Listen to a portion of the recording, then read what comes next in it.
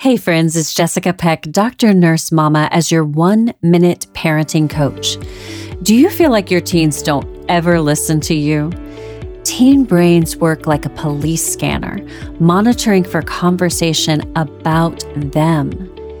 They often hear words of pain. Why is she always so moody? He's so irresponsible. She just makes things miserable around here. Are you ever going to clean your room? Teen translation, I'm a very undesirable person.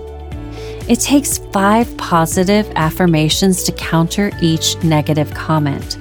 So instead of initiating dead-end conversations, try a compliment in front of others, even for the smallest thing.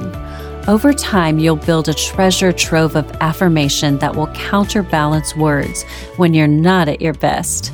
I'll see you on the Dr. Nurse Mama podcast here on American Family Radio.